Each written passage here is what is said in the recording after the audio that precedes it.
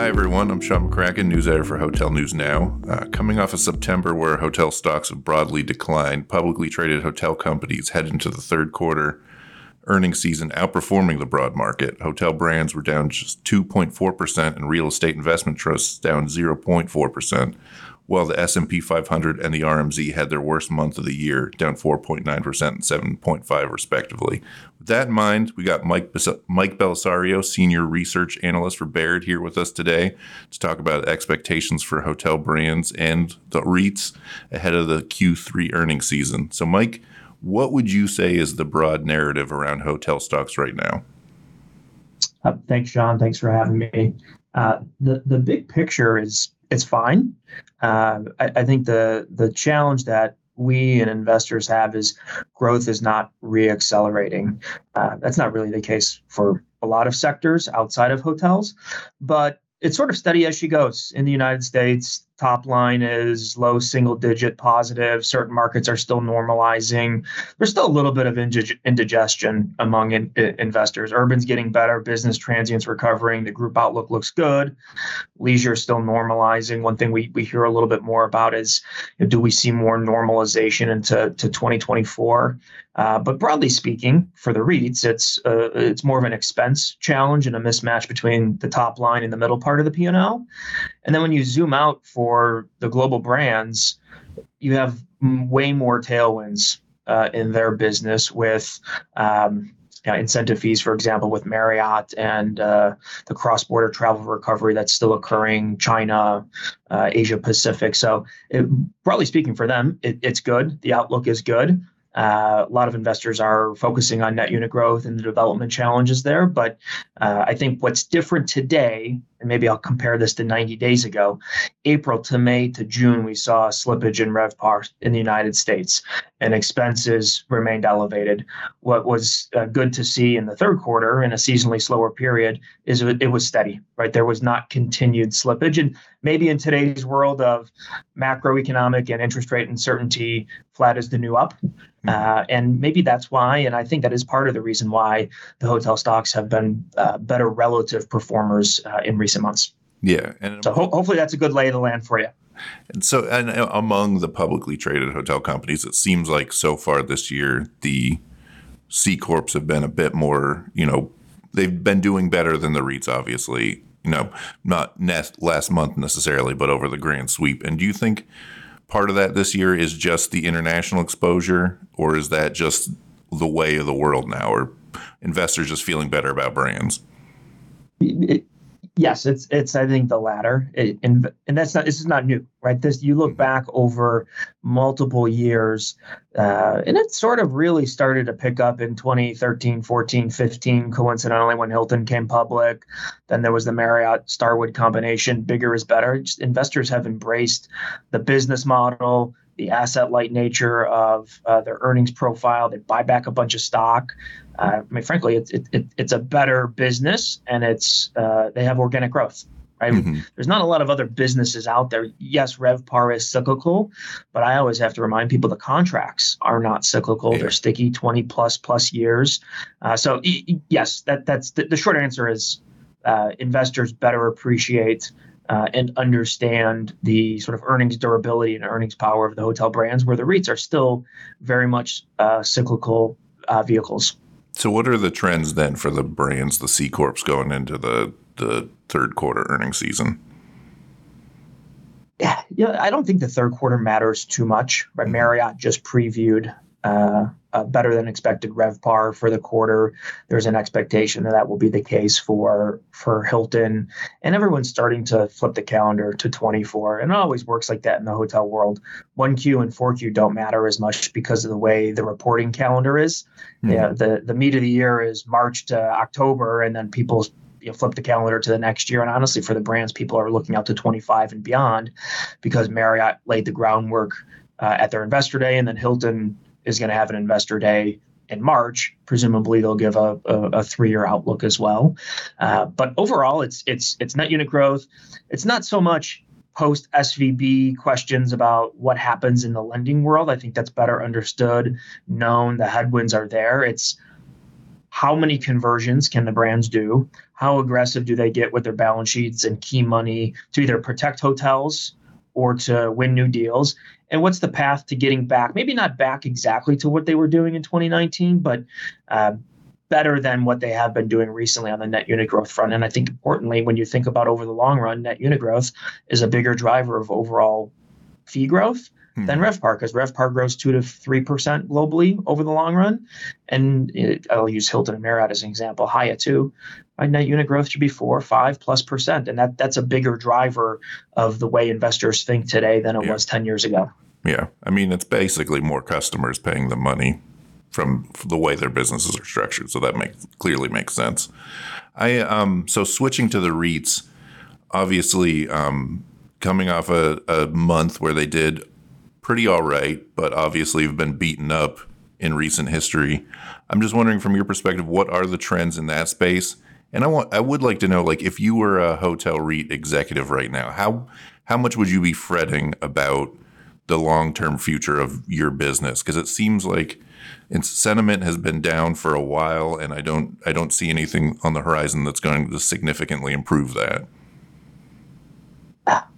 How long do we have? As long as it takes, Mike. I get frustrated at times, and I know the management teams are frustrated too. Right, there is a disconnect today between public and private market valuations. How wide?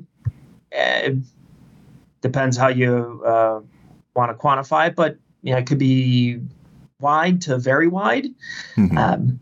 But the challenge is the hotel REIT business, when you look over cycles, and we have good data back to 05, 06, most parts of the cycle, the hotel REITs trade at or below NAV. Now, There's NAV never a is point where a REIT executive will not complain about the discount to NAV. It's never not a thing.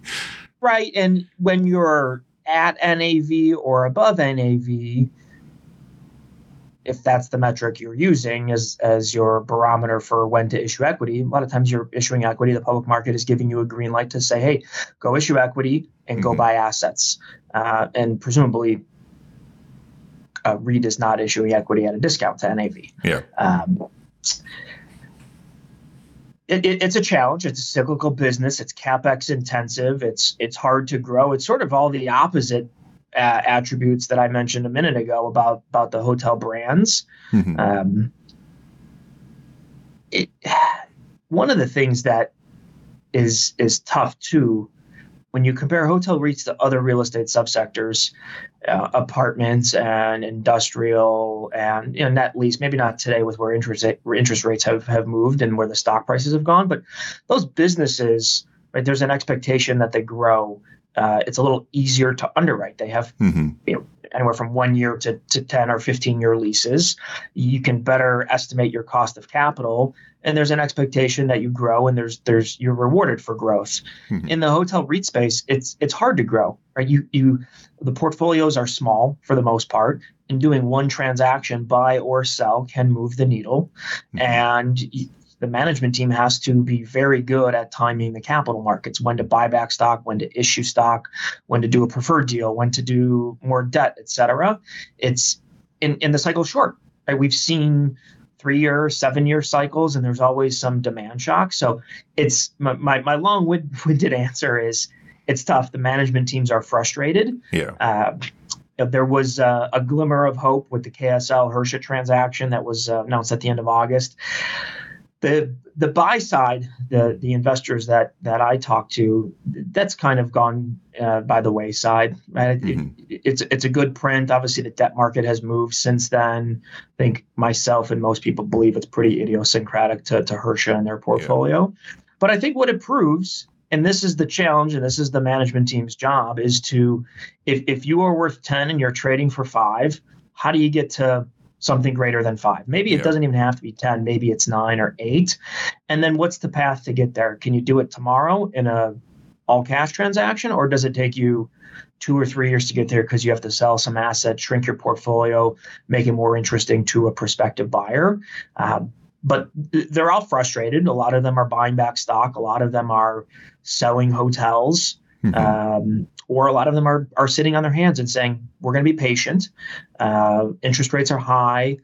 there will be some distressed opportunities, and we'll wait for those. And in the meantime, fundamentals aren't bad. They're not great. It's just we're at this, call it like a lull period almost. Yeah. There's not a ton to do. And when you think about transactions, there's just not a lot happening because the debt doesn't pencil. And so many people need leverage, and the spreadsheet tells them don't buy. Yeah. Yeah. Everything in the world tells them don't buy right now. So you're saying then everybody. And that's not just for hotels either. That's across a lot of real estate subsectors. It is not unique. Too. Yeah, for sure. So you're saying all the people are hopeful when they look at the Hersha deal and say, finally, they're going private, that's not going to be the trend. It's a one-off. I would say 9 out of 10 investors think that. It still comes up in conversation as a positive data point. If you're bullish or interested in getting long hotel REITs, it's not 1, 2, or 3 on your list of investment attributes. It's on there, but it proves that there's private equity interest in hotels and hotel real estate.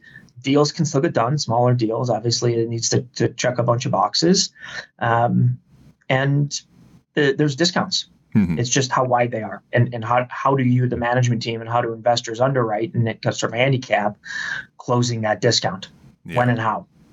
So you mentioned earlier that the RevPAR performance for the last month almost doesn't matter for the brands right now. I'm just wondering, as a broad takeaway, like how meaningful do you think performance is going to be in October? Because I know we're at this kind of pinch point where September is similar, but we're transitioning away from the summer season. And I'm sure a lot of people are curious how sustainable demand might be right now. Do you think October is going to be a big deal, or is it just kind of like you were saying, like you expect it to be pretty consistent but slow?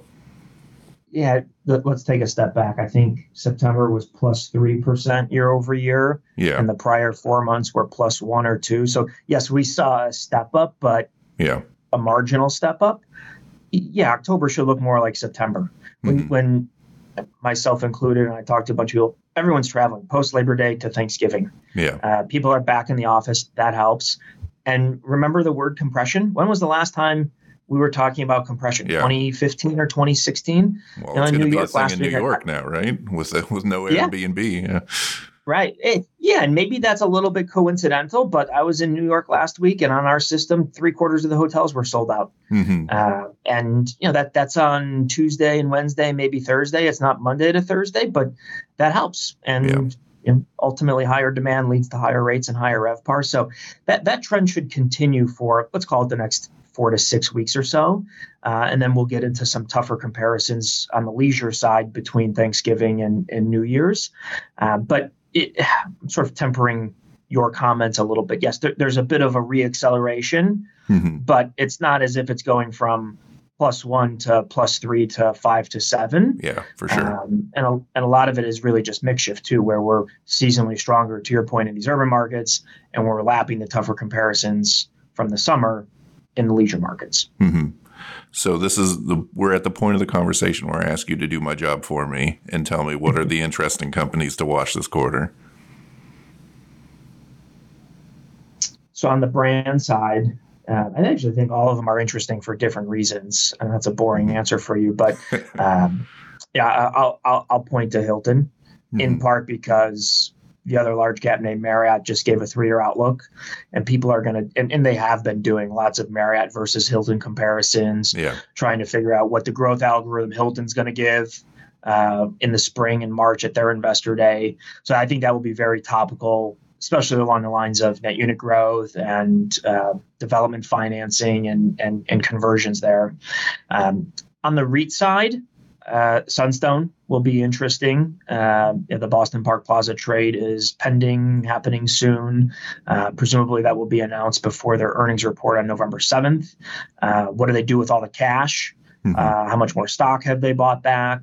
How much of it do they set aside for renovations? Right, the project in Miami just started. So lots of capital allocation and sort of strategic focus on that one.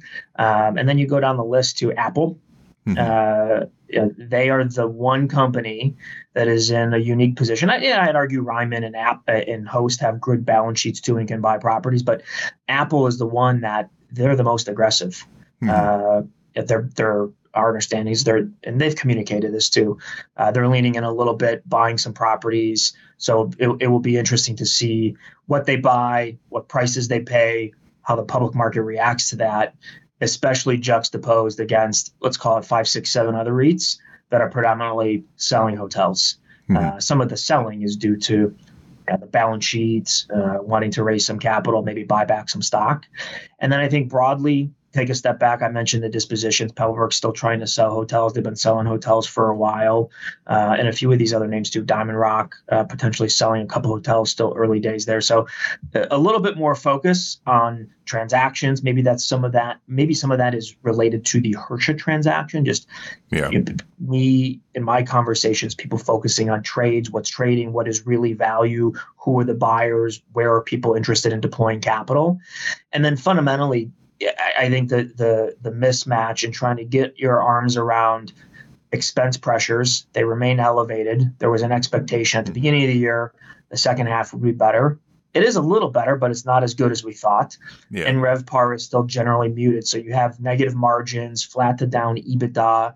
How does that change everyone's view for the third quarter results when you think about modeling and sort of the cascading effect for Q and then into next year? But broadly speaking, fundamentals, that risk was last quarter when things slowed and sort of fell off a cliff in June. Yeah. It's been steadier in the third. Yeah. Right. It's been steadier. Yes. Italy, Greece, Portugal, and everyone says Europe's going to have tough comps next year because everyone went to Europe this year. It's like, well, there are the Olympics next year. Plus, Taylor Swift is going to Europe. So your data team is going to have to do their analysis that they're doing in the U.S. They're going to have to do it in Europe next year too. So I'm not buying the easy comps or the tough comps rather next year in Europe. All right. Any final takeaways, or is that going to be the final word about Taylor Swift? No, that can't be. I think the biggest thing is looking out to 24, and this is more of a hotel REIT owner revenue expense comment, is just all the growth rates will be more normal. Like the top line will have normalized these, for the most part, these leisure pandemic winning markets. Urban will be better. Group, the growth rates will be solid, but obviously not as robust as this year. So I just think it will be better balanced when people think about 2%, 4% RevPAR, whatever the number is, and 3 or 4% expense growth. We're not going to be in this weird environment where it's really hard to figure out who's outperforming, who's underperforming, what's still normalizing, what's it's normalizing in both directions. So my point is, let's get the year over with and start focusing on 24. Yeah, all right. That's a fun sentiment. All right, Mike. Well, I really appreciate you taking the time. Yeah, thanks for having me.